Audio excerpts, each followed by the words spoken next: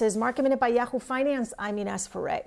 Financials and energy are leading the gains today. The S&P 500 has been hugging the flat line. The Nasdaq slightly in the red as some of the work from home trades are in the red today. Some of the travel trades are in green territory as we've gotten more positive news about COVID-19 vaccines.